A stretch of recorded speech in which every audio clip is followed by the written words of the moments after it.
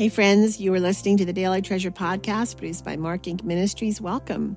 Today we are continuing in our series called A Broken Hallelujah. Today's devotional is called A Contemporary Broken Hallelujah, and today's treasure is from Hebrews 10:25. Let us not give up meeting together as some are in the habit of doing, but let us encourage one another, and all the more as you see the day approaching. Several years after Mark's death, God seared into our souls a vivid image of the privilege of corporate worship within our covenant community. That is, our circle of believing Christian friends, as described in today's treasure, Hebrews 10:25. Let us not give up meeting together as some are in the habit of doing, but let us encourage one another, and all the more as you see the day approaching. God gave our church the gift of 37-year-old David Sada, a man who had an indescribable thirst for intimacy with Christ and a longing to encourage others.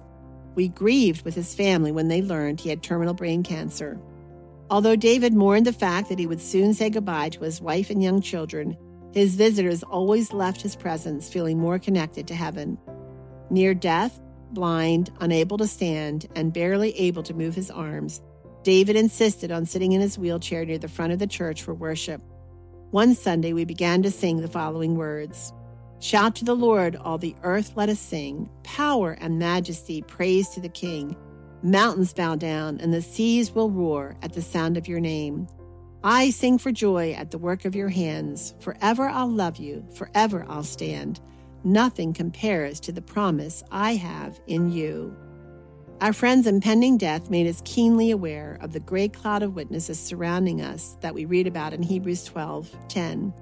We were weeping freely as we contemplated the day we would join all of heaven in praise to our God, when out of the corner of our eyes we saw movement. David was struggling to rise from his wheelchair so that he could stand and lift his arms toward heaven. He told his wife, I can't sing this song sitting down. I must stand up. Others began to weep as they realized his once healthy body would not obey. Seeing his struggle and knowing his determined heart, a man on either side of him, one an elder, the other David's doctor, helped David to stand, raising his arms for him so that he could freely worship his God. In tears, the rest of the congregation rose to their feet. We sang with one voice and heart while the music swelled in loud, continuous praise to God for his promises. Like Aaron and Hur who held up Moses' arms, as we read in Exodus 17, verses 8 through 13, these two men strengthened David in his feebleness and helped him display his absolute devotion to God. Members of the body were able to encourage one another with God's truth as together they anticipated David's day approaching that we read about in Hebrews 10:25 and witnessed a picture of our hope that special Sabbath. That day the church, the body of Christ, reflected heartfelt worship, overflowing with encouragement. David, our friend and brother, died just a few weeks later. His memorial service was an exclamation point for his earlier affirmation that the sovereign giver of life can be trusted, even in the face of certain death. Now, friends, that is a broken hallelujah. And this devotional is adapted from our book, Treasures of Faith, Living Boldly, in view of God's promises that Chuck and I co-authored. And oh, Father, how grateful we are for people like David ahead of us in this journey, of how he showed us not only how to live, but how to die with confidence in your promises. Lord, may we stand. Even when we're incapable of physically standing, may we stand in our hearts as we sing a broken hallelujah to your glory. Well, friends, we are on the last day of our first week of A Broken Hallelujah, and I pray that as you get ready to go into worship tomorrow, that you will be singing that broken hallelujah, that you will be raising your voice to the Lord in praise for all that he has done for us.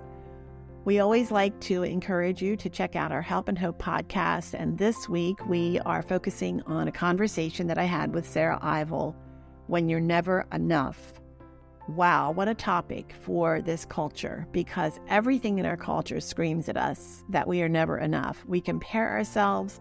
Social media has the best pictures of the vacations, the most beautiful children, the most romantic husbands or wives, the best jobs, all of it photoshopped to create an illusion of perfection. And it's hard for us to remind ourselves that's not true. But there are true moments like that, but that isn't all of life. There are hard places as well. But then we look at ourselves and we say, I just don't meet up. I don't meet the standard. I will never be enough. In this conversation with Sarah, we talk about the fact that feeling that way can lead to addictions. It can lead to eating disorders. It can lead to other addictions that try to wipe out those feelings and try to remake ourselves into what we believe would be more than enough. I know you're going to enjoy listening to this conversation, and maybe you've never had an eating disorder or a problem like that, but someone you love has. So go to helpandhopenow.org. That's helpandhopenow.org. Click the Help and Hope link and look for my conversation with Sarah Ivel, When You're Never Enough.